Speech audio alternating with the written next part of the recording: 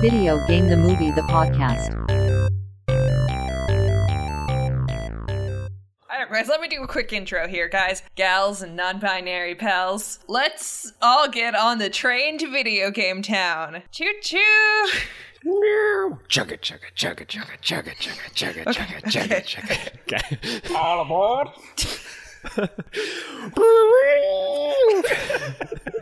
Okay, everybody.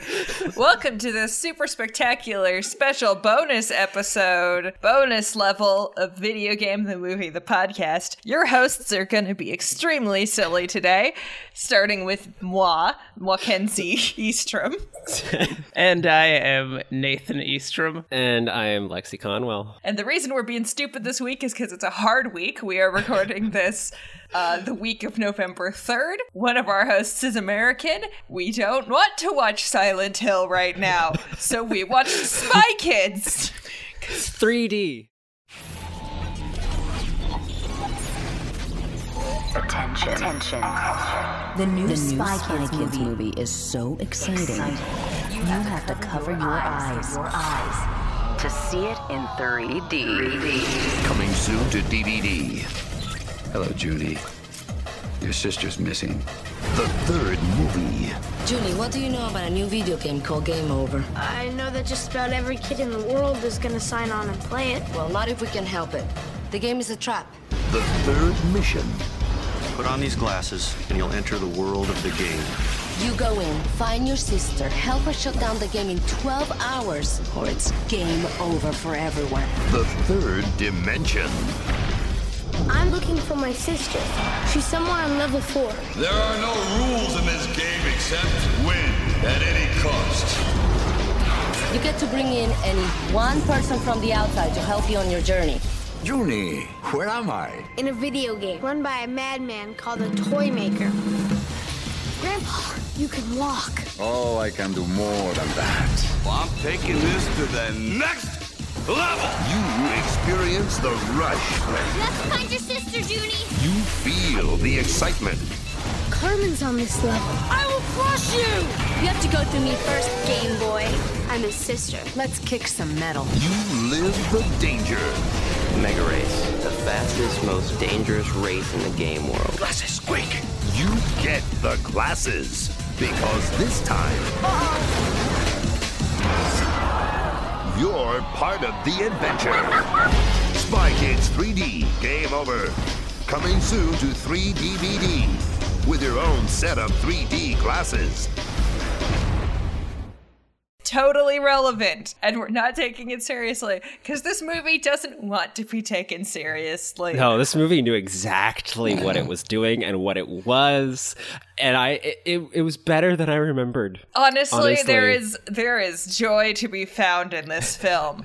Nathan, basic facts time. Spy Kids 3D Game Over is a movie released in 2003 by director Robert Rodriguez, who is probably best known for a lot of the grindhousey stuff he did with Tarantino, which he's a very strange director. He has two modes: absolutely bonkers children's entertainment and more blood and explosions and guns than you can really shake a stick at. And now anime adaptations, which is also, we'll get into that. But yeah, apparently he came up with this idea while he was filming Once Upon a Time in Mexico with Antonio Banderas, and just kind of wrote the script as he was making a different movie. Okay. And aside from that, there isn't really much to say about it. It's a movie where two kids who are also spies have to go into a VR video game to try and save the world. So we all thoroughly are of the era of Spy Kids. Yeah, right? I grew up on this. We grew up on this trash. I read the books, some of them anyway. There are spin-off books of these movies. I read some of them.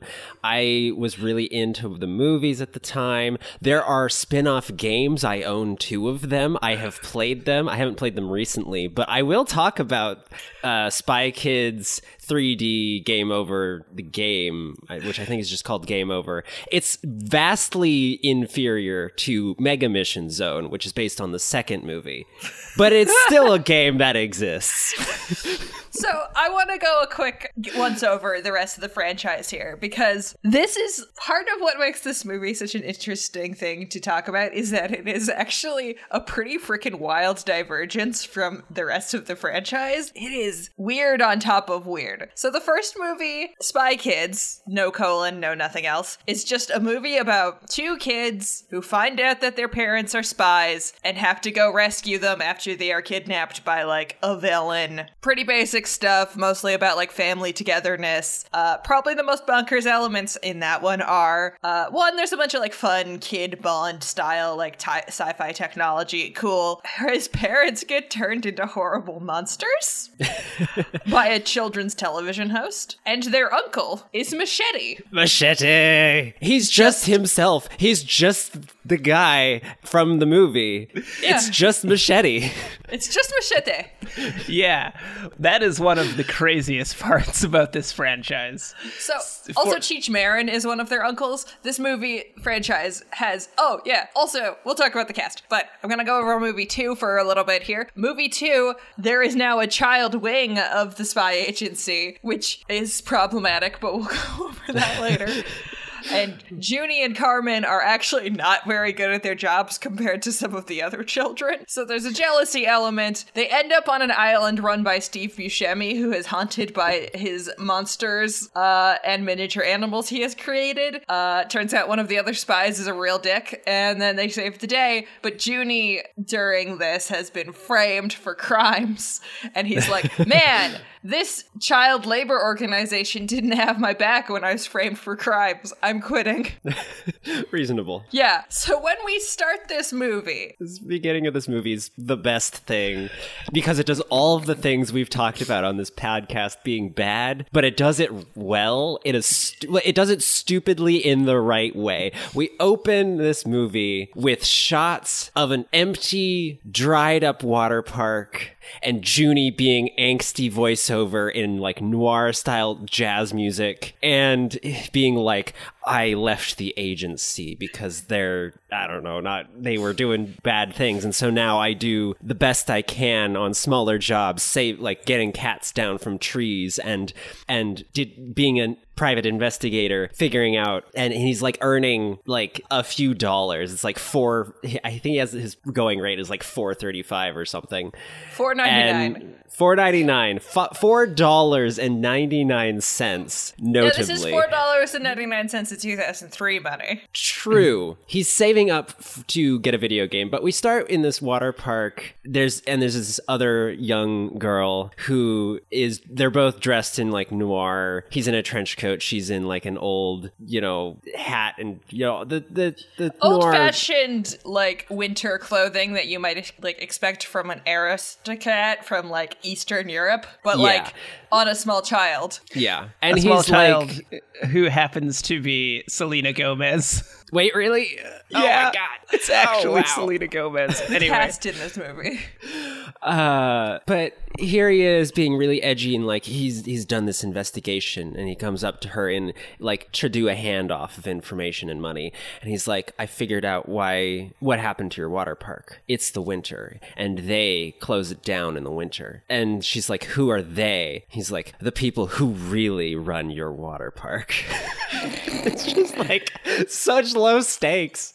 I love it, but it's all he's giving this voiceover intro, and it's really bad, but it's like fun because it's fun. He's having fun. Everyone knows this movie is fun and isn't meant to be serious, and it's so good. Anyway. Now, the conclusion me and Nathan came to is that this movie is basically like one actor away from being a camp classic. Because as much as I think the actor who plays Junie is like, knows what kind of movie he's in, I just don't think he has the charisma needed to pull off the lead role in a camp classic like this. I think you need somebody with a little more zhuzh. That might be true, but I think he's better than his sister.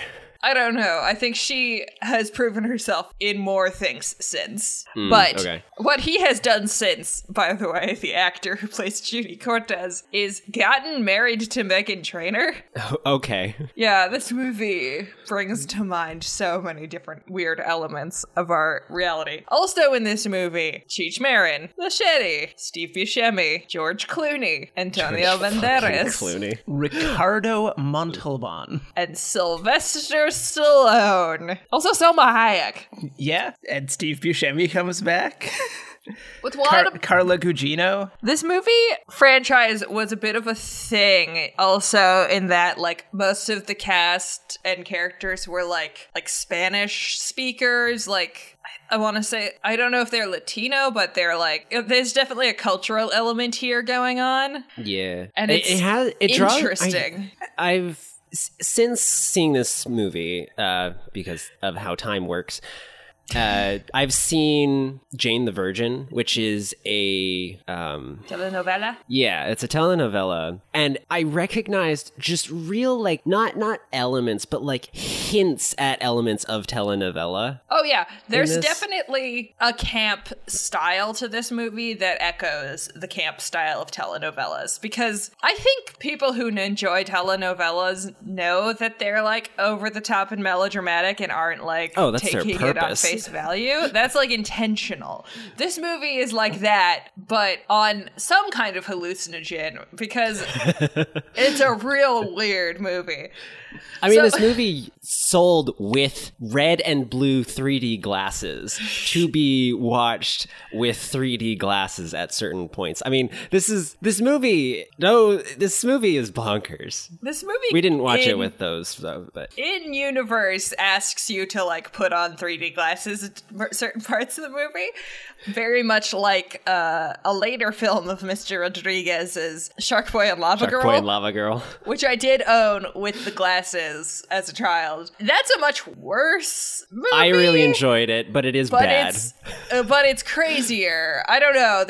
These are both weird films. I think a lot of the shock value of Spy Kids 3 comes from the fact that it's like just a weird sequel. It's like really weird as a sequel, but it's also definitely a sequel. It's like 100% this climaxing like denouement of our franchise, but also like completely screws with the formula and only has one of the main characters for most of the movie and is like set in an entirely different kind of like environment. Universe. It's really weird. There is some things in common between this franchise and Fast and the Furious, which is ironic because both of these franchises had animated children's shows on Netflix recently, and they kind of swapped places, because the Fast and the Furious animated kids show is about like teenage spies that drive cars. And the animated Spy Kids show is about, like, spies driving race cars.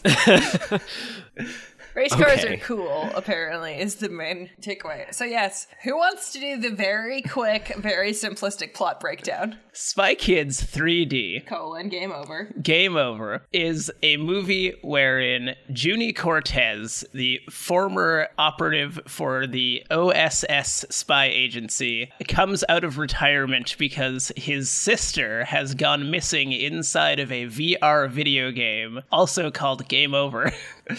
And he is the only one that can go in there and find her. And the reason that she has gone into this game is because a sinister villain known as the Toymaker has been capturing children inside this game for the nefarious purpose of breaking out of the digital prison that he was put into by somebody in the past. I think it's supposed to be the agency, for some reason that is never really explained.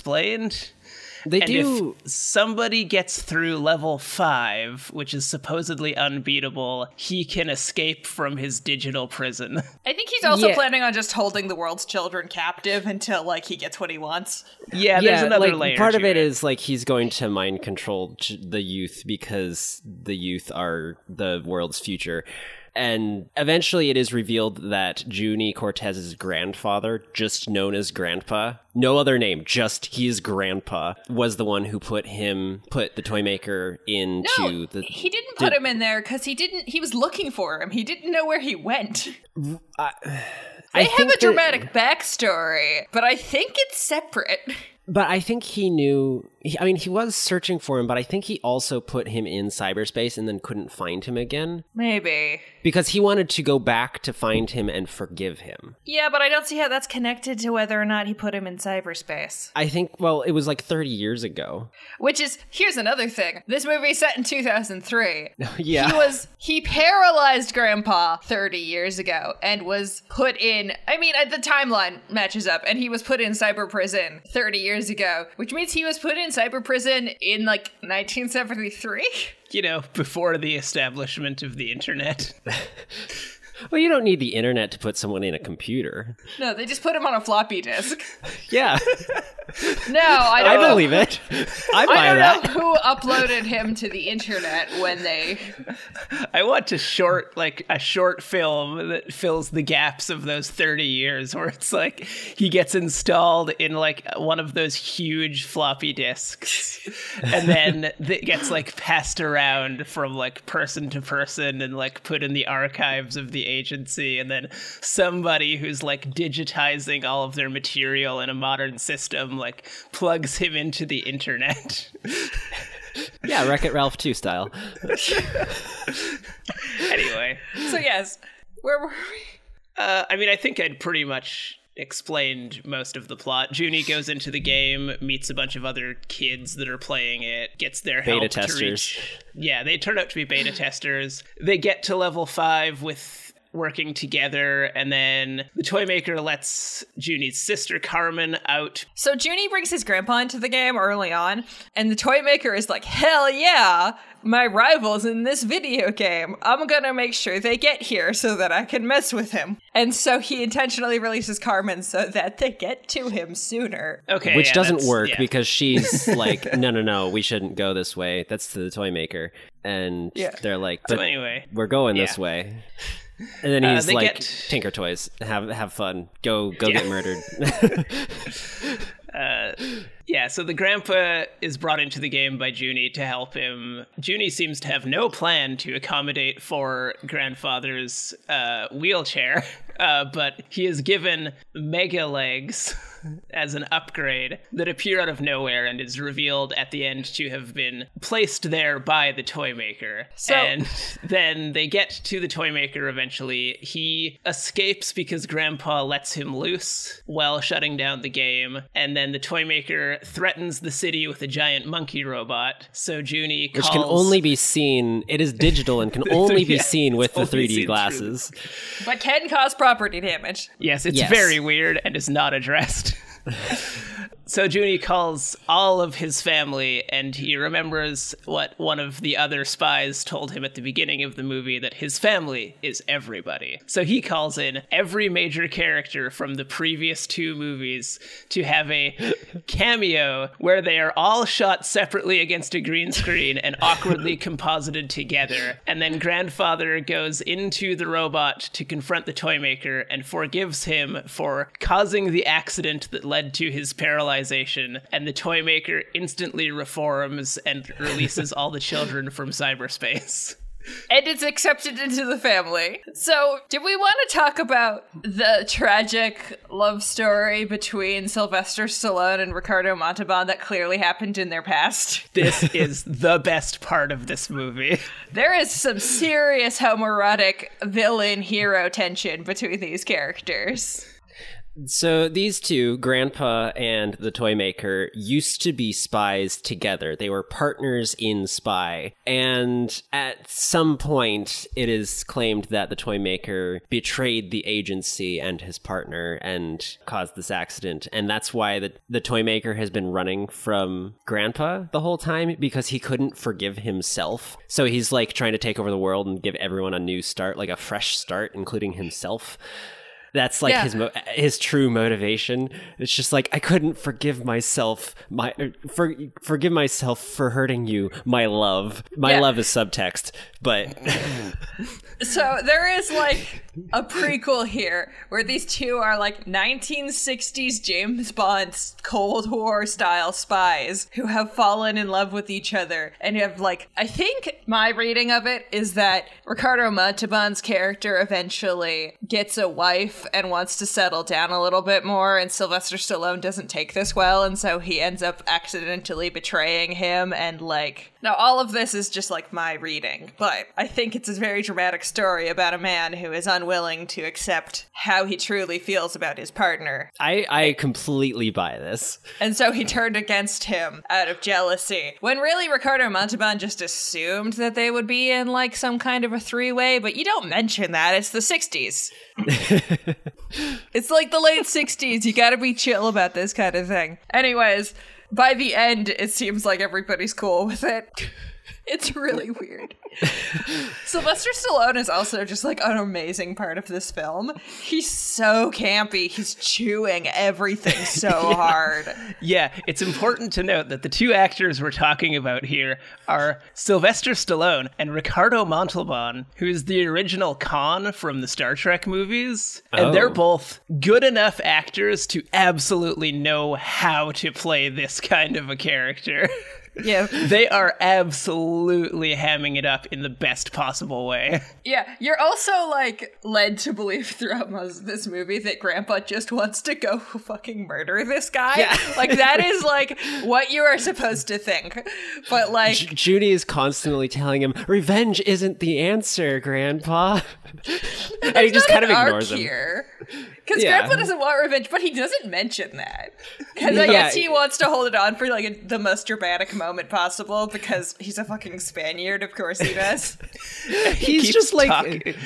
Throughout the movie, he's talking to this butterfly in the game that has been following him around, that it turns out the toy maker is watching him through this little butterfly, and he keeps stopping to talk to it as if he is addressing the toy maker, and saying vague things that aren't threatening when you know what his motivation is, but when you don't know his motivation, they do sound very threatening. And he just shows up out of nowhere every once in a while to like Deus Ex Machina save Junie. Yeah.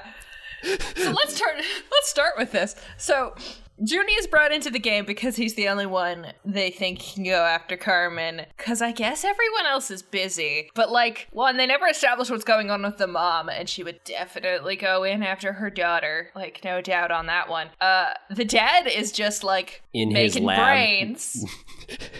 Which we established in the first movie is bad, and we don't want to be making the super brains anymore, but I guess the movie doesn't care anymore. So he's making super brains, and he's gonna, like, perfect it. And then he, like, dramatically throws it all off the table to, like, go save his children. Which is so unnecessary. Like, he's got these brains, he's been working on them so long, and he's like, nothing can interrupt this moment. This is a pivotal moment in history. And then he's like, hey, he gets basically a phone call. Hey, your son's in trouble. Just smashes all of the brains across the room and jet boots through the ceiling, through the glass room. So everybody in this movie has jet boots. Some of the people in this movie are robots that have jet boots, but some of them are just normal people that also have identical jet boots. Mm-hmm. Yep. No, this movie is fantastic. I guess at this point we should mention that me and Nathan watched this really high, which I think is about as the same as watching it when you're 10, maybe? It makes about as much sense. Oh, there is, I do want to touch on before we joyfully describe most of the rest of this movie. There is one element of it I found genuinely really uncomfortable. Is it the ableism? Well, I feel like they're trying to do something good about it, but they're not really doing, like, it's kind of messy. I think the end moral of the disabled characters arc is being disabled didn't ruin my life. The people saying that are wrong. You can't understand, like, my experience. Stop acting like I'm lesser than, which is actually very good. Right. The thing that makes me uncomfortable, so we set up that the first part of this movie is kind of noir-y. It's supposed to be private detective-y, and it keeps a little bit of that in that this movie has a femme fatale, and she's 11, and she's got, like, lipstick, and there's a very pronounced, like, romantic subplot between these 11-year-olds, and it's just really... Yeah. It's just, like, a lot. I don't, like, they never sexualize her or anything. I wouldn't go as far as that. It just feels really weird. Yeah. Right? Like, it feels weird. Yeah, it feels weird. Also, it feels weird in part because the actor who plays Junie still kind of reads as fairly, like, prepubescent. But he's 11 in this movie. Yeah, he's 11 when they shot this. So, like, him acting like he's into this other 11-year-old feels very strange and awkward. It feels like there's supposed to be more time between these movies than there is. Yeah, like, I would buy this if they were all supposed to be in their, like, early to mid-teens, but the fact that they are as young as they are... if he were 12 and, like, obviously hit puberty. Like, that's a thing. But they're 11, and it's weird. Yeah. It feels very uncomfortable. 13-year-olds, totally. 13-year-olds have this kind of nonsense all the time. Yeah. But it's just a little bit weird. And that's not something I really remembered, because probably when I originally watched this, I was, like, 10, like, tops. So, like, yeah, I wouldn't have thought it was weird. Or I would have thought it was weird in the sense that, like, I didn't care about that kind of stuff yet. But, like, everybody kind of pretended like they had crushes when they were, like, 10. Yeah. Even though I'm pretty sure almost nobody did. Am I the crazy run here? It's weird and complicated. Childhood. Anyways, that's my only point, is that, like, the romance between Junie and Demetra, which is weird in its own right, without this part, is a little bit uncomfortable. Now let's get into how it's weird in a fun way, because Demetra's not a real person. Yeah, she's like an AI, or made by the toy maker to lure them. The toy maker has created a sentient person. Yeah, Demetra's programming is that she is supposed to be there to basically waylay players who get too close to level 5 too quickly, and basically make it unbeatable. Except that when she meets Junie, she deliberately goes against that program at least twice, proving that she has some semblance of free will. She's also just clearly a person. It's like this child dies, and the movie does not really do much to address that fact. Yeah. They're a real person, and they're an AI, sure, but she's a person. It's weird. Also included in this movie are 3 AI versions of Sylvester Stallone. These people are amazing. I love his idiot clones. He's clearly having so much fun in this movie. There's go ahead. So the toy maker is... I don't remember if he's wearing this outfit the entire time, but at the end of the movie, he's wearing, like, a steampunk, like, coat and, like, bowler hat. He might be wearing this through the rest of it. I don't remember. But his clones... He is wearing, throughout the entire movie, a double-breasted, like 2 buttons down the middle, leather coat. It's really gay. Like crushed leather. It is peak, like, villain wear. It's the best costume in this movie. It's like snake skin or alligator skin. Yeah. Like, it's got that texturing to it, which is just beautiful. When he escapes into reality, he adds a top hat because he knows what he's doing. Yeah. The top hat just makes everything just come together. Mwah. Mwah. Chef's kiss. Chef's kick too. Chef's kick. Chef's kick too. Let's go with that. But his clones are beautiful. He's got this idiot general, like in like toy soldier uniform. He's got this bald-capped scientist guy who's like, yes, I'm smart. And then he's got this like love guru teacher with like a long flowing gray wig. Apparently, the 3 personality points that the toy maker felt he needed to be able to personify as separate entities so he could communicate with them, because at this point it is clear he is the most sad and lonely person on the planet. It's just like really pathetic. Are the version of him that is a militaristic asshole, the version of him that is a smart scientific type, which he unambiguously is because, again, he programmed a sentient being. And also figured out how to bring cyber, totally digital material into the real world. Yeah, don't forget that bit too. And 3, the part of him that is like a hippie. So really, you can tell from these clones the like inner turmoil he's been facing for all of these years, that there is a part of him that just wants to conquer and destroy, but there is an equally strong part of him who wants to make the world a better place. And they are raging inside of him. Inside of him is 3 wolves. Yeah, I was about to do that. You could see this as him externally representing his id, ego, and superego. The id being the general that wants nothing more than to destroy. The ego being the kind and loving guru that wants everyone to get along. And the superego being the rational, intelligent part of him that mediates between the two. Now, you could argue on switching those last 2, because there's also a reading of the ego as the obvious self, the logical self, and the superego as the one where the morals come in. And that could be more of the hippie's role. But either way, this movie's dumb as rocks and we are getting into it. Let's justify for a second why we're talking about Spy Kids. It's a movie wherein the main characters are in a video game. That's it. It's very obviously a movie about video games. This is totally in our wheelhouse, much more so than Guns Akimbo. Let us have this. Also, it lets us put off covering Ready Player One for a while. Okay, so let's get into the video game, the specific challenges of this game. Can we get into it as a game? Yes. First, get into it conceptually, as a video game. So, the game in question is Game Over, which appears to be some kind of disc-based console MMO. Because in VR. In VR, but only using 3D glasses. Yeah, and it maybe transports your brain entirely to the digital world. Unclear. It's fine. Junie goes through a portal.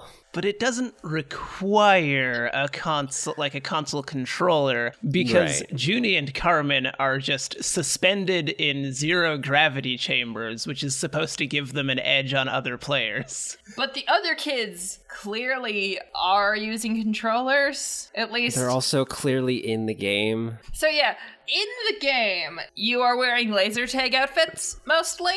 Yeah, that's about right. Unless you are one of the 2 main characters who had an independent designer for their suits. Literally in the credits, there's one guy who did their suits, and, I guess the regular costume department did everybody else's. All right, I mean, they got power suits, so sure. They got special suits. The design aesthetic of this world is bad. It's so bad.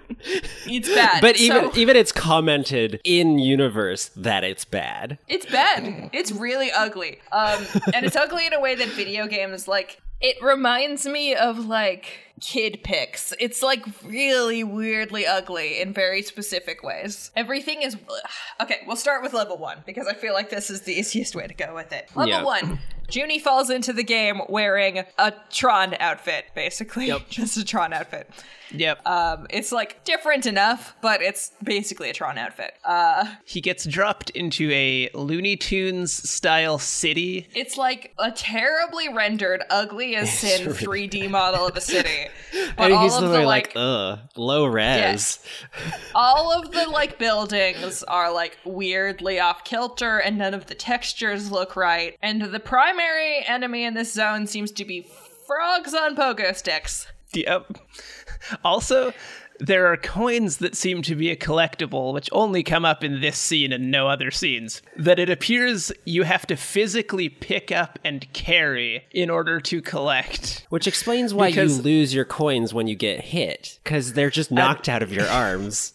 Yeah, because there's another player that he runs into at the beginning that is running around the street just picking up like small plate-sized gold coins and just stacking them up in his arms.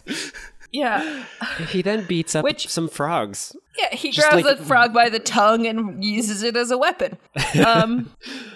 It's like Baby's first attempt at making a video game in Unity using like artwork and textures that you found on like the depths of a forum from 1995. And slap them together. So already this game makes a minimum amount of sense. But if this is an MMO, maybe we can assume the frogs are some kind of mob, and collecting a certain number of coins is like part of an early quest. Oh, so there's a quest marker actually in the background of one of these scenes. We see behind Junie a question mark in the air. Yes, and I noticed that too. It only is there for like that one like camera cut, but there is a quest marker that someone has clearly taken. So there are quests. At this point, Junie gets knocked into a sewer.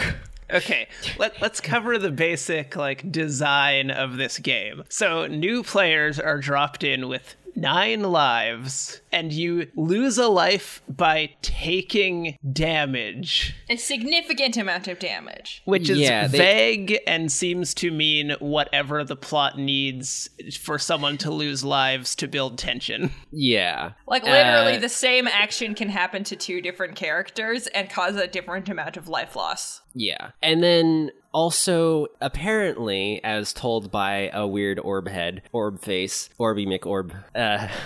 The genuinely kind of unsettling robot head that shows up around this movie a lot.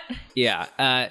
Apparently, if you lose all of your lives, you lose the game forever. No resets, no replays.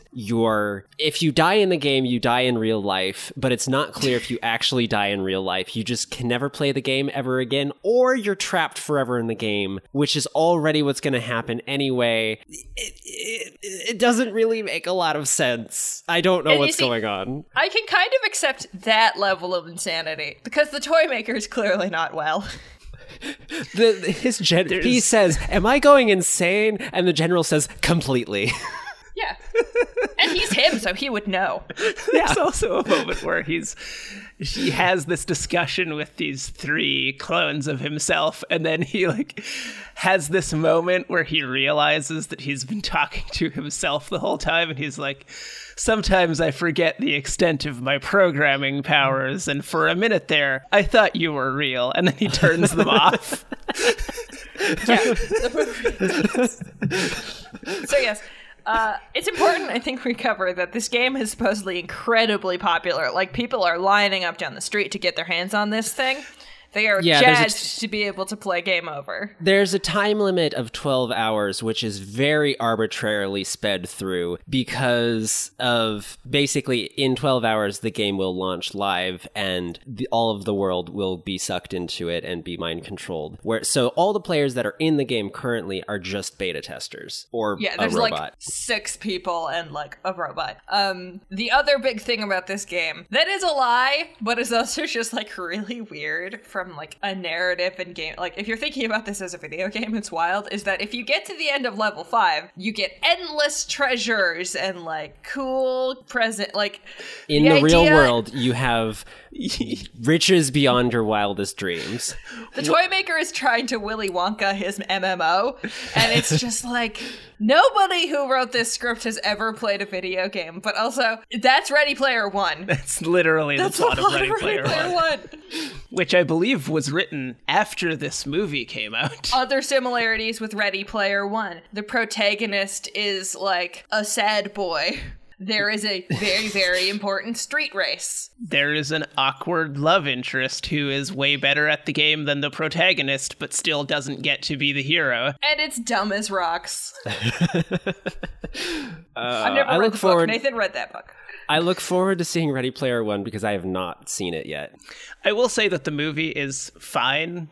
Okay. It has problems just because the source material does, but like overall, Steven Spielberg at least makes something watchable out of it. But yeah, this movie is a little bit of like everything from like the late 90s, early 2000s. There's elements of it that feel like they're drawn from anime. There's some elements that feel like they're from, like, there's a cyberpunk book series I read in high school called Otherland, where a bunch of different people get trapped inside a VR like network of different worlds and have to figure out what's going on and why they're trapped there. That feels a lot like very similar to this in areas. Mm-hmm. It's not a hopeless concept. It's just really, it's executed in a very stupid way. And I don't mind that because it's enjoyable. So the Junie, he falls into a pit and then gets bubbled up into level 2 because he loses the life on level 1. He moves up to level 2 where he has to, or another part of level 1, where he has to hit a giant target and get launched to the moon, which he does. And there's not a whole lot to talk about there, but he gets like blasted through space to the moon where he then slams into the moon and loses another life. But then immediately engages in a giant robot fighting. I feel like I want to make a point here that this world seems to be a 100% constantly rendered physical space that you have like no loading zones and you can travel through, like literally travel through, because he gets knocked into the sewer and then he gets launched into the moon. But there is consistency throughout that. Like they are physical spaces that have actual difference between them. Okay. Maybe the moon is a separate zone, but everything else seems to be connected. I think the moon might be a separate zone. And the launch screen, like between whatever, like Earth and the moon, I think that might be actually a loading screen. I think that could be a loading screen, you know? Because you can't interact with any of the asteroids or anything. You just are launched at high speed. He's clearly lying on a green table and and with like maybe a fan in front of him. Yeah, what's weird about this, the moon and him being launched there, is he runs into this group of beta testers. They tell him that level 2 is on the moon and he has to launch from this target spring thing to get there. But then it's clear that they were lying. All right. And yet, because they were trying to get him out of the way so that they could win the game. Except he gets to the moon and there is a path to level 2 through the moon, which is winning the Colosseum fight with the giant robots. Which is where this movie gets very anime. Yeah. Yeah. There's an element of this robot fight that I found fascinating, which is that the robots have a physical control interface that consists of these square panels that the player stands on, and as they move around and step like on these panels, it moves the robot. But they're already in a video game. They already have a means of controlling an avatar. So why do they then need a a physical interface that appears as if it would be something you would see in a like physical sci-fi world that you would be operating as a physical corporeal human being. It's almost like they're trying to Octodad this up, where you're controlling your avatar, who then has to control the real world. Or Octodad's the wrong comparison. It's the space DLC for Goat Simulator, where you have to individually control your goat's arms when flying a ship. Yeah, it's bonkers. I could buy that. So this is where Junie is introduced to Demetra, the love interest / literal deceiver. Like, that's her title in the game, which is like garbage, but whatever. Yeah, there's a tech manual that basically prophesizes a bunch of the events of the game, including the guy who we eventually refer to Junie as, but we'll get there. We'll get to that, because I am very excited to talk about the guy. Anyways, he has a robot fight with Demetra, which is like, she kicks why is she here? Within her programming, is she just here in case people end up at the robot fights to beat their asses? Because it's not part of the main storyline, is what we've been like told, is that this is like an optional side quest, or like there's 3 different ways to get to level 2. Like, anyways, he stomps her, and then they launch him out of the battle arena, still wearing his robot control armor, even though that's not supposed to be how that works, because the second he lands, they're like, oh my god, only the guy wears the robot armor, which apparently isn't part of the main plot of the game. Yeah, it's a big point that he got out of the Colosseum with a suit of power armor. Which does not seem to benefit him in any way. No, it's not useful at all. It's just, like, you can tell how awkward it is to move in. He is struggling to run in this thing. I will say, Carmen's power suit looks way better. It does. She's got, like, a claw arm, which is pretty neat. Yeah, they also clearly made hers out of a better material because it reflects the light in a more interesting way, whereas Junie's is very, like, flat. It's foam. It's very like matte plastic, but every time someone like taps it or touches it, it makes like hollow like metal ringing sounds. Like they wanted to really try and emphasize that this was like armor. I feel like at this point I should mention that it's not just the CG that's bad. The green screening in this movie is like, I saw like seams on the walls and like genuine like chunks of green. Like it wasn't consistently like that low level, but like it's never great. There's a moment that really stood out to me where we'll get here, but there's 2 programmers that Grandpa sneaks up behind because he can turn invisible now. And he picks them up by the scruffs of their necks. But we get this, like, we're looking at them. We're watching him come up. And then we get this sudden camera jerk to, like, a different camera angle. There's where a jump they then cut. Yeah, but it's just staring at them. It's so bad looking. Yeah. As they get picked up. But yeah. Oh yeah, and another thing about the design of this game is that the programmers that work on this game are also in the game roaming around as, I guess, like a police force that is supposed to find and punish people for cheating. Yeah, and they're like goth programmer bros. They're playing the game to be doing this. Like, these are their avatars. It's not like they programmed something to hunt down cheaters. They, I guess, got tired of programming and just wanted to play. So also, they look like they're like 16. Yeah. Oh, totally. So they're like in all black. They look really edgy. They're trying so hard. And then I guess it's revealed that behind their avatars, they're just like basement dwellers. They're nerds, but also like, this raises some questions. How has the toy maker been paying these people? The promise of riches beyond their dreams. Do they get a cut of the proceeds? Because this game is making bank. Like, people are buying this thing. Except for, like, the server costs are also a concern. He's in cyberspace. How is he dealing with any of the logistic issues of releasing a mainstream AAA video game? This is 2003. The internet is not that good.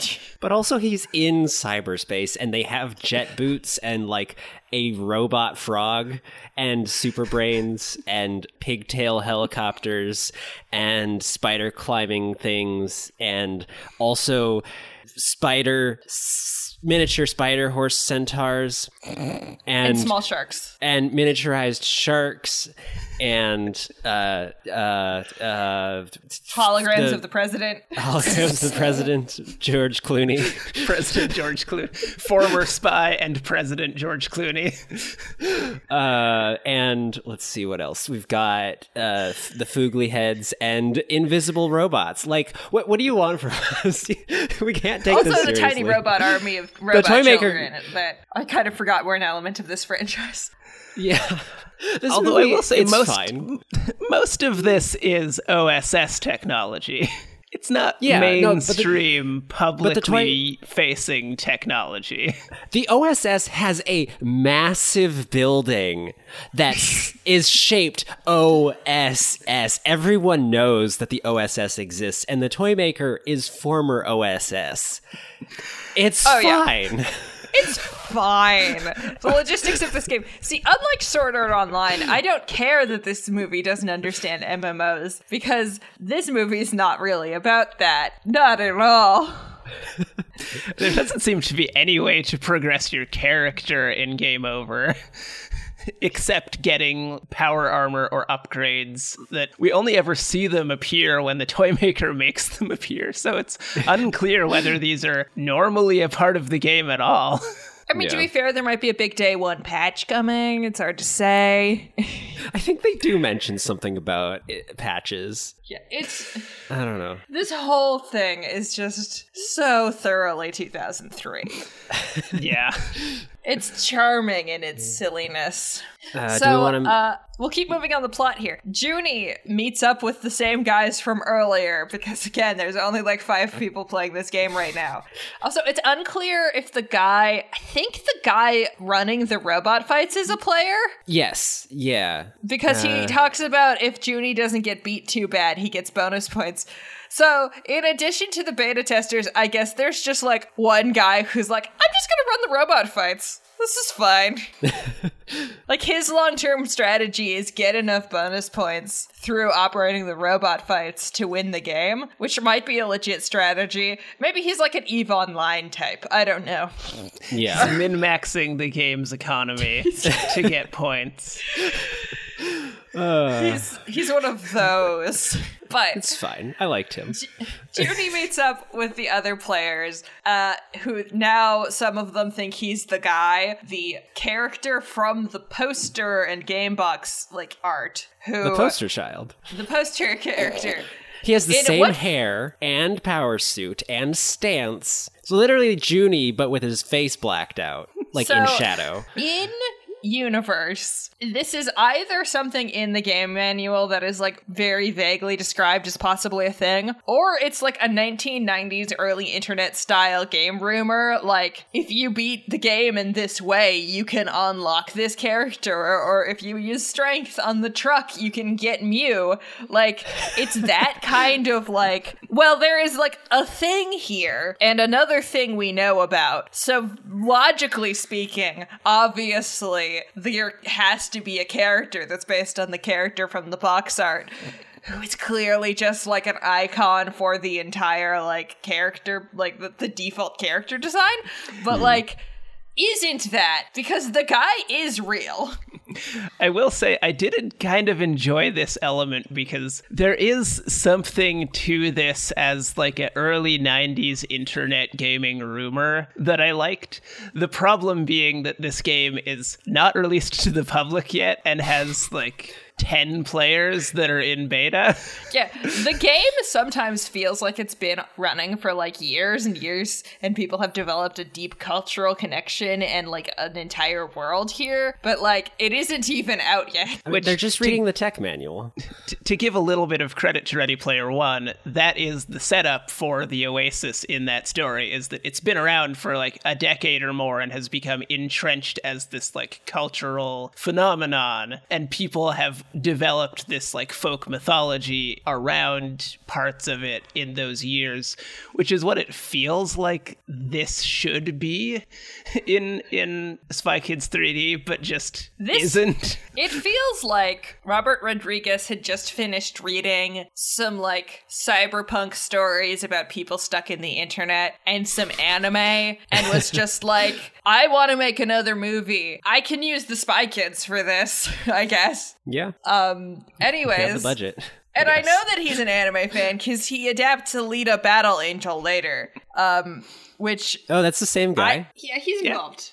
I think he haven't seen the movie. I don't remember if he directed it. I actually quite like Alita Battle Angel, not in the like shitty online way of I don't like The Last Jedi, because I really love The Last Jedi, but in a like I am a girl who loves me robots like a lot. Like I'm currently writing something about robots, and it's the only thing I've ever consistently written in my life. Like I love robots, and I love YA nonsense that's supposed to be empowering for like 13-year-old girls, because inside I am a 13-year-old girl. So like Alita Battle Angel and Jupiter Ascending and A Wrinkle in Time are like seriously my shit, regardless of whether or not they are high quality in on themselves, which I'll debate those three in very different ways. I'm not saying those are equal movies.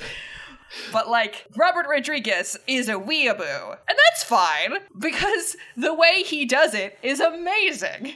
There are parts of this next scene, which I've been trying to get to. Yeah. They think he's the guy, so they're challenging him to a race to prove that he's the guy. That makes about as much sense as anything. This race is Ready Player One and Speed Racer. It is the campiest action sequence I have seen in years. It is so good. And it is pure CGI. Oh, I mean, the movie is CG. It's bad. See, the CG actually looks its best when there are no humans visible. So, like, during the robot fight, there's some moments when you can't really see either of the actors because it's about the robots and not about the people, and the people are very small. And it looks pretty good then, because you can get used to, like, a general CG landscape that's, like, low res and, like, low quality, because that's fine. It's when people are there that it looks like Sin.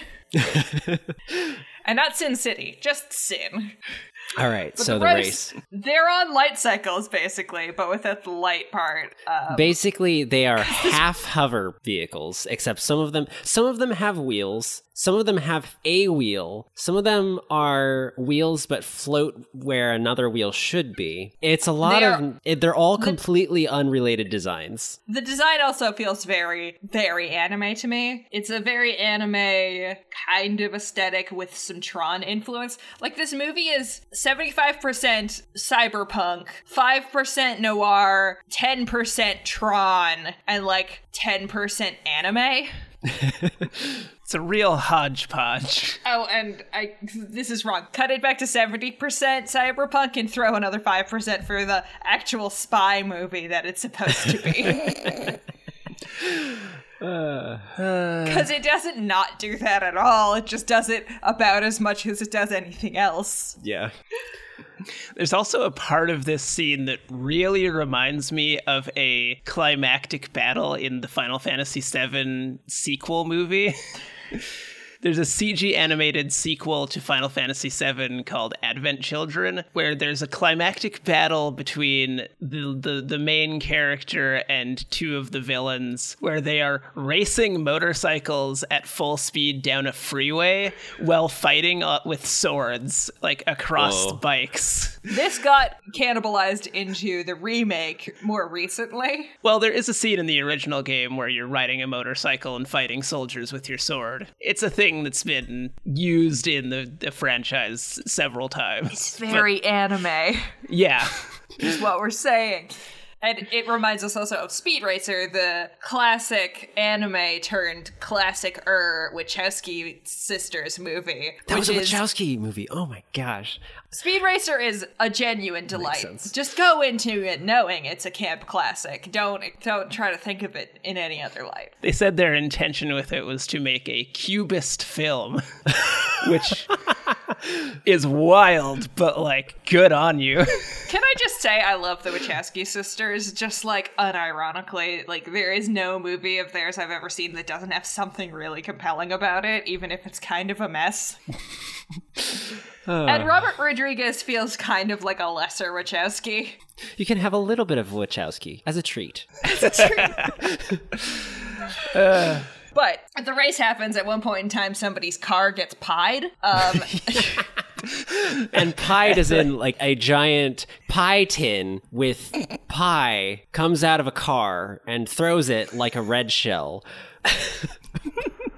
Also, when Junie meets back up with these beta testers, one of them doesn't believe that he's the guy and is kind of suspicious of him from the get-go. And he convinces Junie mid-race to press a button that is marked "Do Not Press," because he says that it'll be like a secret speed boost. And really, it's just the ejector seat button. So he presses it mid-race because he's an idiot. And he goes flying out of his car and just falls backwards through the racetrack until he ends up getting grabbed by Grandpa and put back on another vehicle. On the iconic vehicle of the movie, because at the beginning, he's in just a tank. He's like a 6-wheeled, massive Formula One racer, but it's like the size of a tank. It fills up most of the track. Now he's on the iconic. There's a wheel in the back of the bike. The front of the bike is a hover bike, and it's red. Very much a light cycle. Yeah, knockoff. It's a light cycle with one wheel. Yeah. It is near this point where Demetra shows back up, but she's got a fucking unicycle bulldozer. Oh, right. No, she has a claw arm. Construction truck. There's a name for these things. The ones with scooper grabbers. Oh, a backhoe? Backhoe. Yeah, it's like a round sci-fi backhoe. Like the backhoe in iRobot. There's a backhoe in that movie, trust me. And she tries to do some murders. Junie ends up winning the race on a hubcap. But then the 3 guys who he was supposed to be racing are just there? Well, they crossed the line behind him. They're ahead of him in that shot. Whatever. The movie's not very good. Yeah, I don't know. It's time. It's time. At this point, Demetra joins the group, and she's like, "You're the guy," and there's weird tension. Whatever. Go into level 3. Yes. At this point, we are only now reaching level 3. Which is where the programmers are. Yeah. That's between levels. Okay, it's on the pathway to level 3. Yeah. And then Demetra is like, I got some cheaty cheat codes to help you find a shortcut to get to your sister faster. And then Junie's like, these are illegal. But he uses them later anyways. Grandpa beats up the programmers, and then we get to actual level 3, which is a lightsaber fight. So yeah, it's a light staff fight. This is another element where the design of this as a game really falls apart. Because beating level 3 requires choosing your best player and your strongest player to attempt a challenge that you're not told what it is when you choose your players. And it turns out to be these 2 are going to fight to the death against each other. Yes. Well, I want to point out that this is not level 3 in that it is level 3. It is level 3 that the toy maker has decided will be level 3 in this instance. I choose the toy maker is in full control over this scenario and is trying to weaken the group. Right. That's fair. I still choose to believe that this game is still built in a way that it demands you form alliances only to betray people, because that feels like it reads as part of his pathos. Yes, Among Us. He's going to force children to make friends to survive this hellscape and then betray each other horribly by, I don't know, kind of disabling their ability to continue in the game. Oh, yes. Also, important note before this happens that the toy maker gives Junie a very rare health power-up. Yeah. That is supposed to restore his lives. And he is at this point down to, what is it, like 4? It's like 4 or 3 or something. Yeah, he's like on the like, lower half of his life gauge at this point. And he willingly gives it up to restore Demetra's lives because he says he owes her for the arena because he took out like 3 or 4 of her lives while they were doing the robot fight. So she goes back up to full. And everybody else in the group sees this as him making this, like, wise sacrifice because he's the guy, so he must know how valuable this power-up is. I don't know. That's not. I don't think that's what it is. I think they see it as a romantic gesture. It's very clearly a romantic gesture. Like, someone says, like, does he know how valuable that is? And he's like, yeah, he does. He must. And they're like all nodding at him as he like awkwardly flirts with Demetra. I mean, they're very much like the background wingmen throughout this movie. They don't do anything. Yeah. They're just there nodding approvingly because they're all idiots. If they think he's a game construct, it's especially wild. I don't think they think he's a game construct. I think they think he's a prophesized player. Yeah. Yeah, the, like, deal with this game is so bonkers. So then also, just before they choose the players to engage in this trial, one of the beta testers, what's his name, Arnold? Yeah, Arnold tells his sad backstory about how he is from an impoverished family and winning level 5 and earning all of the riches will help lift his family out of poverty. Right before he is chosen as the strongest player and has to fight to the death against Junie. We get more witty one-liners in this scene where Junie's like, I can't fight Arnold. And he's like, no, I don't want to fight Arnold. And Arnold's like, I don't want to crush Junie. And then Junie's like, I can't fight you. And Arnold's like, I know. And just proceeds to beat him up. It's like really brutal. Also, the fact that this kid is living in poverty, never addressed again. Nope. And I mean, he has VR. He has VR in he's poverty. He's a beta tester, so maybe he's like working for them. Then why would he? There's so much wrong with this movie. Oh, it's very silly. Anyways, Arnold doesn't crush Junie because Demetra steps in, wasting all of the lives. It completely nullifies the sacrifice that Junie just made. Junie has 0.5 lives now and is about to take the finishing blow, and then Demetra steps in with all 9 of her lives, and then Arnold one-shots her. Yeah, one hit. We have established that the lighting system in this is terrible. Anyways, they then move on.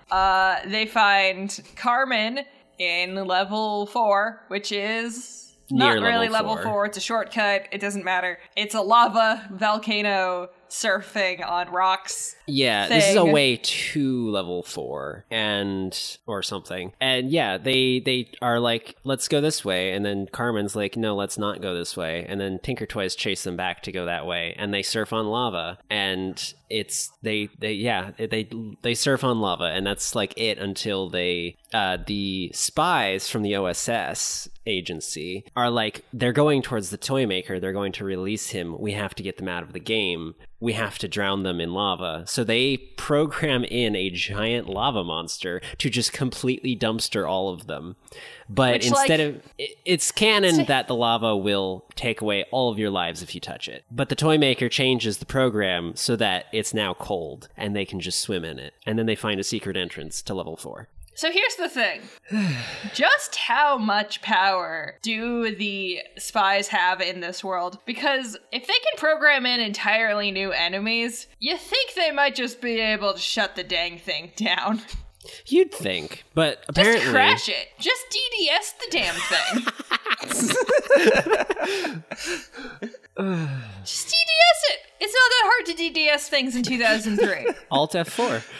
Alt F4, baby. Alt F4. Control Alt Delete. I also want to backtrack here because one of the things we kind of glanced over is Junie bringing Grandpa into the game. Mm-hmm. So when he lands on the moon, he's given one last lifeline, which is bringing in another family member or anybody into the game. He chooses one of his family members because this kid's got a complex. He ignores his mother, his father, his uncle Cheech Marin, and his uncle Machete in favor of his grandfather, who is like strategic and smart and like very capable but disabled. Oh yeah, this horrible thing. This scene. Yeah, at this point, Junie is like, well, he's been disabled for 30 years, which means his power levels have like doubled up in the top part of his body. The energy going to his legs has doubled back into his upper body. So now he will have the strength in his arms that are twice the strength of any normal man, and his brain is now superpowered. And his heart. They mention the heart. It doesn't really clarify what that does. Never mind the fact that he is a senior citizen. Yeah. He's in his 60s at the very least. Okay. This happens, and then he's like, I choose Grandpa. So you're like, okay, cool. Junie has decided that there is some way in the game to make it that he can have that, like, super powerful top half and still be able to function in the game. When Grandpa drops in, Grandpa doesn't know where he is. Yeah. Which implies that they just zapped him into the video game somehow without telling him. Yep. Which is contradicted at the end because they wheel him out in the facility as if he was brought there and put into the game. I really think they're doing some Tron Portal stuff with this movie, but they don't do it consistently. Anyway. He has explained, we have to stop the toy maker. This is when he gives his first dramatic speech about how much he used to fuck the toy maker. He's been searching for the toy maker for 30 years. At this point, the legs power-up pops up. Mega legs, which I have to imagine the toy maker made on the fly, and that was not a, like, power-up in the game initially, because that is very specific. Not. And Junie is very surprised by this, which means Junie had no plan on dealing with the fact that he brought a paraplegic man into a highly active, non-accessible space. No idea. No plan. It's like there's two different versions of this story. Like one where he tried the rest of his family and they couldn't be there. And so he pulled in his disabled grandfather, hoping that he could help in any way, shape, or form. And then the power up is like a surprise. And one where he did this intentionally, knowing that in a video game, his disabled grandfather would have the power that he doesn't have in like reality to like physically help him do stuff. But they didn't do either of those, and it's just garbage. But Ricardo Montalban really sells it. Ricardo Montalban is great. And an actual disabled actor playing a disabled character. Okay. So cool. I was wondering why his entire body was CGI, and I was wondering if that was the reason. Yeah, so cool. He has now passed away, I believe, right? No. I believe so. A while ago, but this is a great performance, honestly. He does sell this very hard. Yes, he passed away in 2009. His last feature film role was in... Oh, wow. This was his second to last feature film role. Oh. He also did It was his last in-person film role. Yeah, he did a bunch of voice work afterwards for animated stuff. So this was the last screen appearance of Ricardo Montalban. You know, good one to go out on. Not the worst thing to go out on. It's not Orson Welles, like, being a giant planet-eating Transformers, but not everybody can get that. And he seems to be having a lot of fun in this movie. It's got similar energies to the other last performance of a great actor we discussed discussed in Street Fighter? Street Fighter, yeah. Yeah, Street Fighter with Raul Julia's last Julia. performance, which is similarly joyful. So they swim into the entrance to level 5, which is like a cave in front of a big fancy wall. It's very reminiscent of the cave in front of a big fancy wall in Lord of the Rings, which is fitting. Because this is the point where the guy shows up. The guy. But he's not the guy. He's not the real guy. No, here's the thing. The guy is supposed to lead them through to level 5. But he's a hacker. Which he does do. He cheated. That's why he cheated. He has 99 lives. He cheated to get. No. Did he cheat, or was he just that good at the game that he collected 99 lives? He absolutely cheated because at the beginning of the movie, near the beginning of the movie, one of the beta testers, the cool one, the charming one, states that if you're caught cheating, your life total will go to 0 faster than you can say oops. And so the guy, the so-called guy with 99 lives, busts down the door to level 5 just like with his hand, which is probably hacking it, walks into the room and then gets zapped, immediately losing all of his lives, and says oops, which implies to me, and at the time when I watched this movie, that he is a hacker. Okay, do you want to hear my read? I accept that reading. Kenzie. My read is that this is the best game design element that the toy maker has come up with, is that he has instilled in the player base and in the manual the legend of this character, the guy, and the fact that the game is genuinely unbeatable. These are two very established parts of the mythology of Game Over. Then, when any players actually get to the gates of game level 5, an AI character of the guy shows up, as powerful as any player could possibly imagine anybody being, only to be immediately killed in front of them. This is an interesting read. Just to mess with people. This is a very interesting read. He does just appear. And he's clearly part of, like, the guy lore is clearly an intentional part of the game. That's not accidental. That's a thing. The guy, I think, is he's also the counterpoint to Demetra, the deceiver. It would only make sense if the guy was also a construct of the game in reality. I think the guy is the most powerful mindfuck that the toy maker could come up with to torture a bunch of children. I had this comparison when we were watching it, that it's very similar to how in the Matrix sequels, the One is revealed to be a part of the programming of the Matrix, designed to pacify humanity by giving them a feasible revolution, and thus rebooting the Matrix via this war between the machines and the humans. It is like we have embedded into the program this thing that is designed to discourage actual progress. Anyways, it's Elijah Wood. He shows up for like 10 minutes tops, and then he gets totally killed. Oh, not even that. It's like 3 minutes. Like, he shows up, he acts all badass, he swaggers his way into level 5. He gives a very inspiring speech. Immediately, he dies and is not seen in the rest of the movie. Interesting. Okay, I will accept both of these reads. Choose your own adventure. Yeah, I think this is one that you can read it either way. They're Level both 5 interesting. Is a big robot, because that's what it is. Level 5 is a murder chamber where you will be trapped forever. Yes.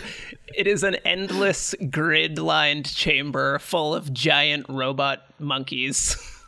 And then and a portal. Ricardo Montalban flips the switch to turn the game off. Demetra is revealed to be a program, which Junie is upset about. And then Demetra saves all of them by holding open the gates long enough for them to get away, proving her humanity shortly before she dies forever. And then they leave the game and everybody's very happy. But the OSS is freaking out because they have to know if the toy maker was released when the game was shut down or not.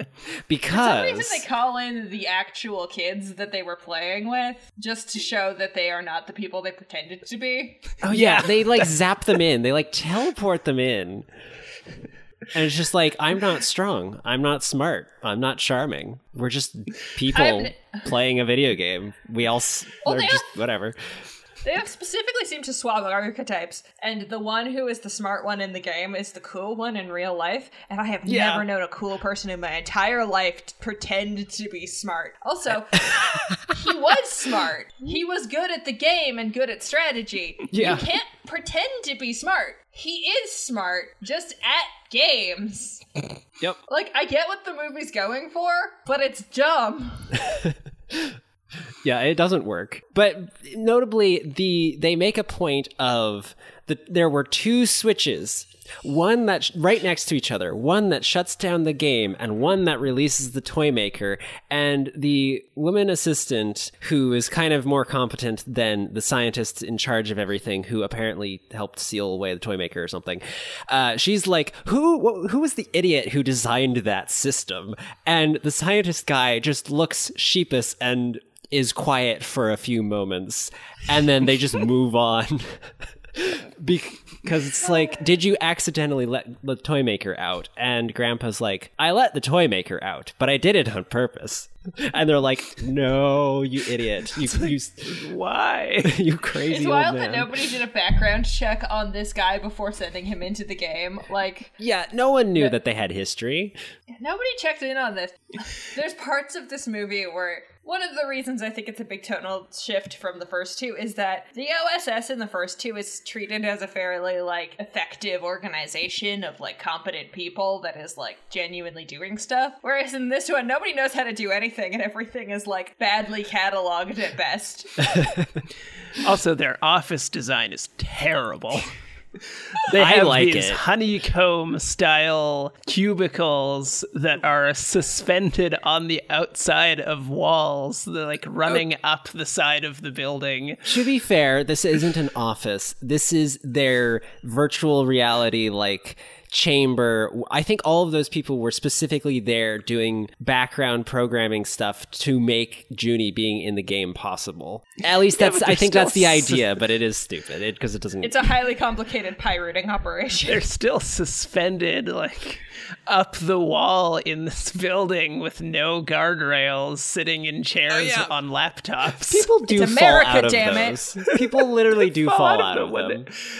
When the earth starts shaking at the Earthquake, end because the tornado, giant robots hurricane have come, they start falling out of these honeycomb. I always thought that seemed things. like an inevitable problem with the, like, hover system in the prequel Star Wars movies as well, where everybody's in these, like, individualized hover pods for the, like, government meetings. I'm just like, is there a force field that is not shown on these? Or are people just falling out of these all the time?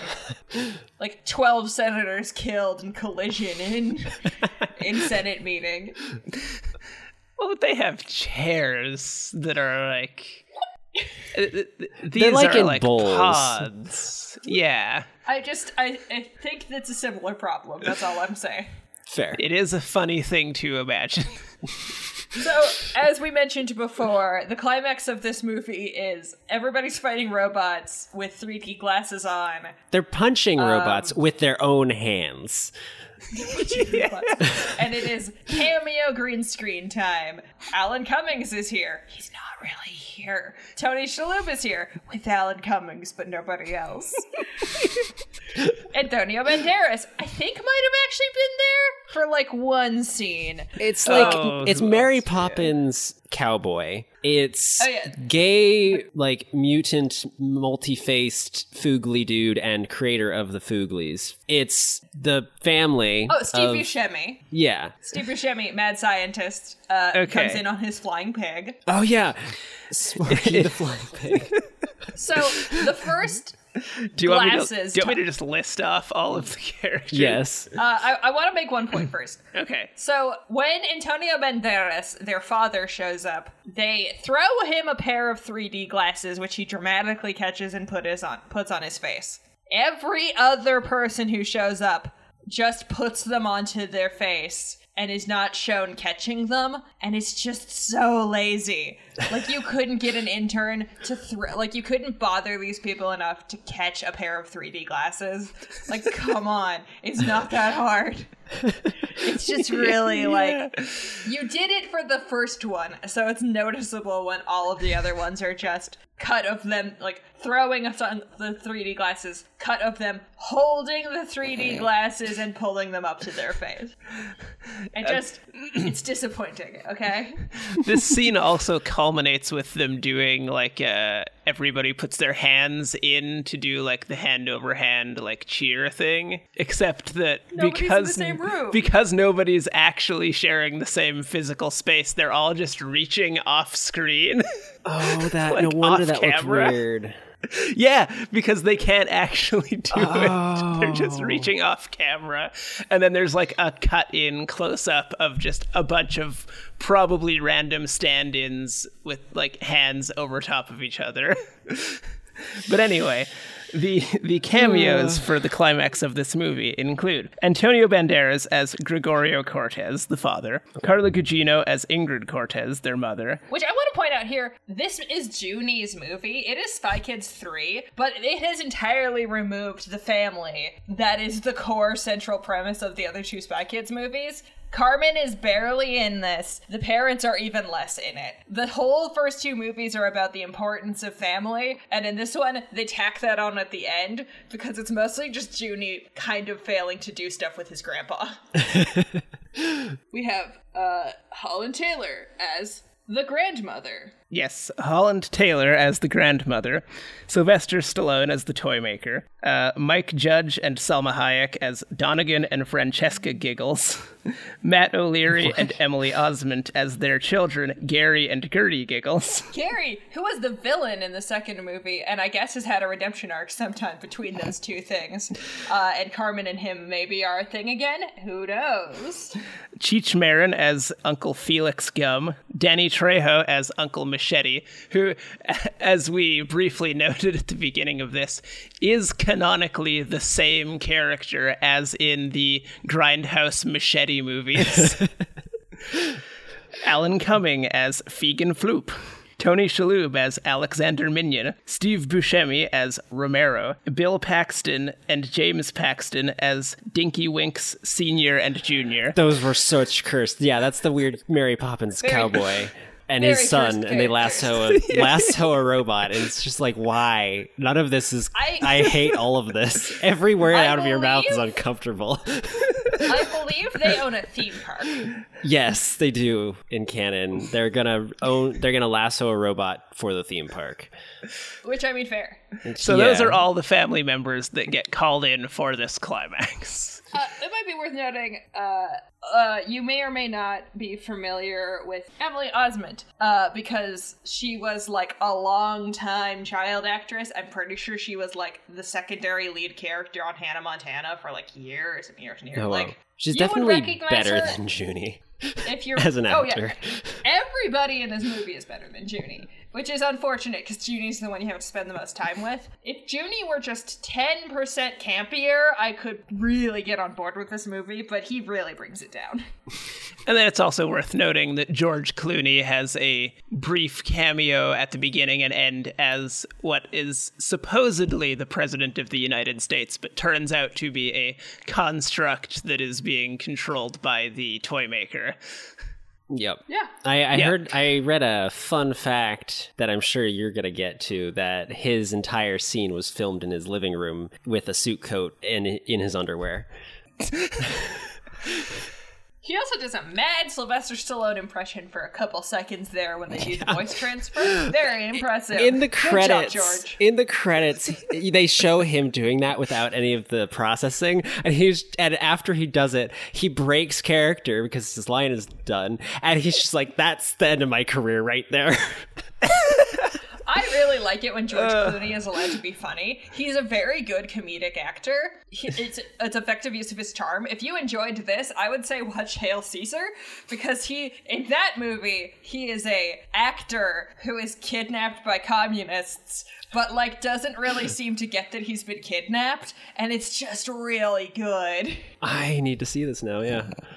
It's very good. George Clooney is funny, is my point here. Oh yeah, Clooney is great. He's even great in this movie. Like He doesn't. Like 5 minutes. He doesn't have much to do, but he's just really selling it. Like the man just has so much charisma that even in Spy Kids 3D, he still manages to give somehow a kind of affecting performance. It's also, I'm going to point out here, if we're going with the assumption that the president has always been, or not has always been, but in this movie is just a hologram produced by the toy maker, the toy maker is the person who got Junie to get into the game in the first place. Yeah, because the reason Junie finally joins in is because the president calls him and is like, your sister's in the game. And you're like, damn, gotta go help my sister. So it's just... Well, all of this is the toy maker's plan to escape. Intentional. Yeah, he's doing this entirely on purpose, and it works. Yeah. The toy maker is the smartest character in this entire movie. Although there are some things I don't understand about his plan. So he wants to enslave the minds of the world's children using this video game. And he has this timer set for when the game launches globally. But then he goes out of his way to bring into the game the only two people that seem to be capable of stopping him before the timeline is, like, before the launch actually happens. Why? Because he's very gay for Ricardo Montalban. He didn't know that the grandfather would be pulled into the game. No, but he might just be slowly collecting the grandchildren of his enemy in some kind of bizarre ritual. Why not wait until the launch he couldn't day? afford the game, Nathan. That was established. He drops his piggy bank full of the money he's been saving up for the game when he is considering giving it to a disabled man washing windows at a charity. Oh yeah. Okay, you're bringing me around on these details. So, the toy maker, he also wants to fuck with the OSS because they're his former employers, and who doesn't want to fuck with their former employers? Okay, I have come around. The toy maker is a genius. He's a mad genius, but he's a genius. He's also like, this is the most entertained I've ever been by Sylvester Stallone. He's just loving this. He's having so much fun. Oh yeah, like everybody is having fun in this movie, which is so refreshing. He really reminds me of. He reminded me of the villains from We Are Number One with his clones. Yeah, a little They had bit. similar energy. Movie's bonkers. As we've established, this game would suck. Okay, do you want me to talk about the video game? Yeah, so the game as portrayed in the movie would suck. Lexi, does the game based on the movie suck? Yes, it's no! It is by far the worst part of this franchise of video games, because the Mega Mission Zone from the second movie has some like fun elements. There's like stealth stuff, like all of these. It's basically a series of mini games that are like either side-scrolling platform type things or top-down type things. So, I mean, in Mega Mission Zone, there's like climbing a mountain and you're trying to avoid the monsters.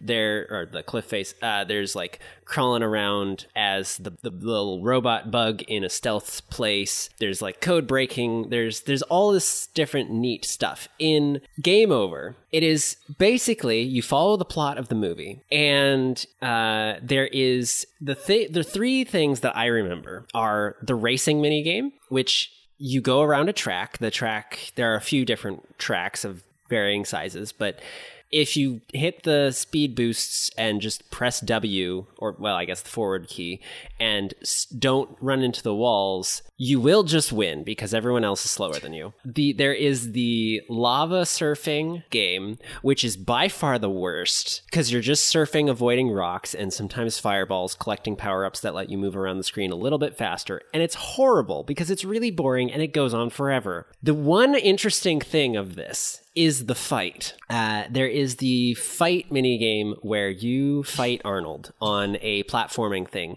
And they briefly touch on this in the movie where the staffs have different powers. Arnold's has a grabber arm that grabs Junie's face. Junie is able to create some kind of foam wall, which breaks immediately and does nothing. But in this game, you can create your own platforms that can break. But like you can jump on them, and you can jump into the air and create a platform. And then you can also create walls that draw aggro, so you can just jump behind the enemy as they wail on this wall, and you can just beat them up until they're done.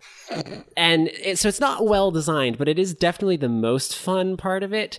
The game can be done in 3D. It is compatible with 3D glasses. In fact, it is almost required that you play with 3D glasses. I don't think it actually works any other way now that I think about it. But what it this is on PC? This was on PC and I think also Game Boy Advance. Okay. I tried to do some research into this thing. I really couldn't find it. Like, I found references to it on the wiki and some Amazon, like you can buy it on Amazon. I think you can buy it for Game Boy Advance and PC. I had it on PC. But also, they have cutscenes that are just pulled almost directly from the movie. However, the movie is done in CGI. Lots of CGI with actors' stand-ins. This whole game, it takes basically scenes from the movie and remakes them as full CGI. So it just looks worse. The movie looks bad. The game looks absolutely hideous. It's so blurry. It's bad. Oh, it's a Disney Interactive game. So I actually Disney Interactive. Disney has nothing to do with this. No, so Disney made a whole bunch of different video games based on various movies.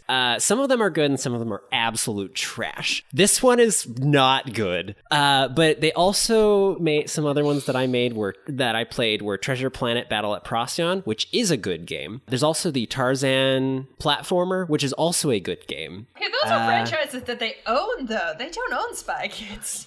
I don't know. They made it, apparently, according to the box. Amazon. It's got the Disney Interactive logo on the side. Oh, yeah, no, brand. Disney Interactive Studios. Yeah. What the hell? This game is terrible. So yeah, this has been my corner of...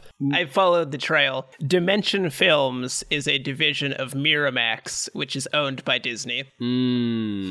So they do technically own it as of 1993 when they purchased all of Miramax. Gotcha. I'll let you know the Amazon listing says, features and details includes 3D glasses, surf rivers of lava filled with monsters. That's it. Those are the two features and details. That's by far the worst game in the whole thing. I'm pretty sure also that there's a fourth game in that thing, but I don't remember what it is. I have absolutely no memory of it. Oh, and the way that they shut down the game after you finish the lava surfing, you plunge into the lava, and it's it's so much worse CGI.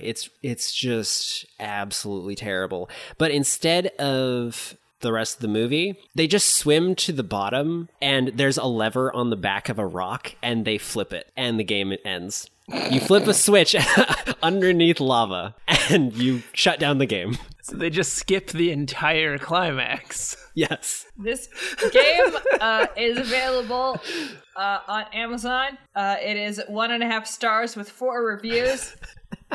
That's about right. And you can buy it for $45. Excuse me? Flexible like new. There's only one result. We did not pay $45 for that game. Well, it's a collectible now. It's garbage. It was part of a collection. It came with a collection of other games. They used to sell Disney games in collections of 4 for like $20, and some of them were good.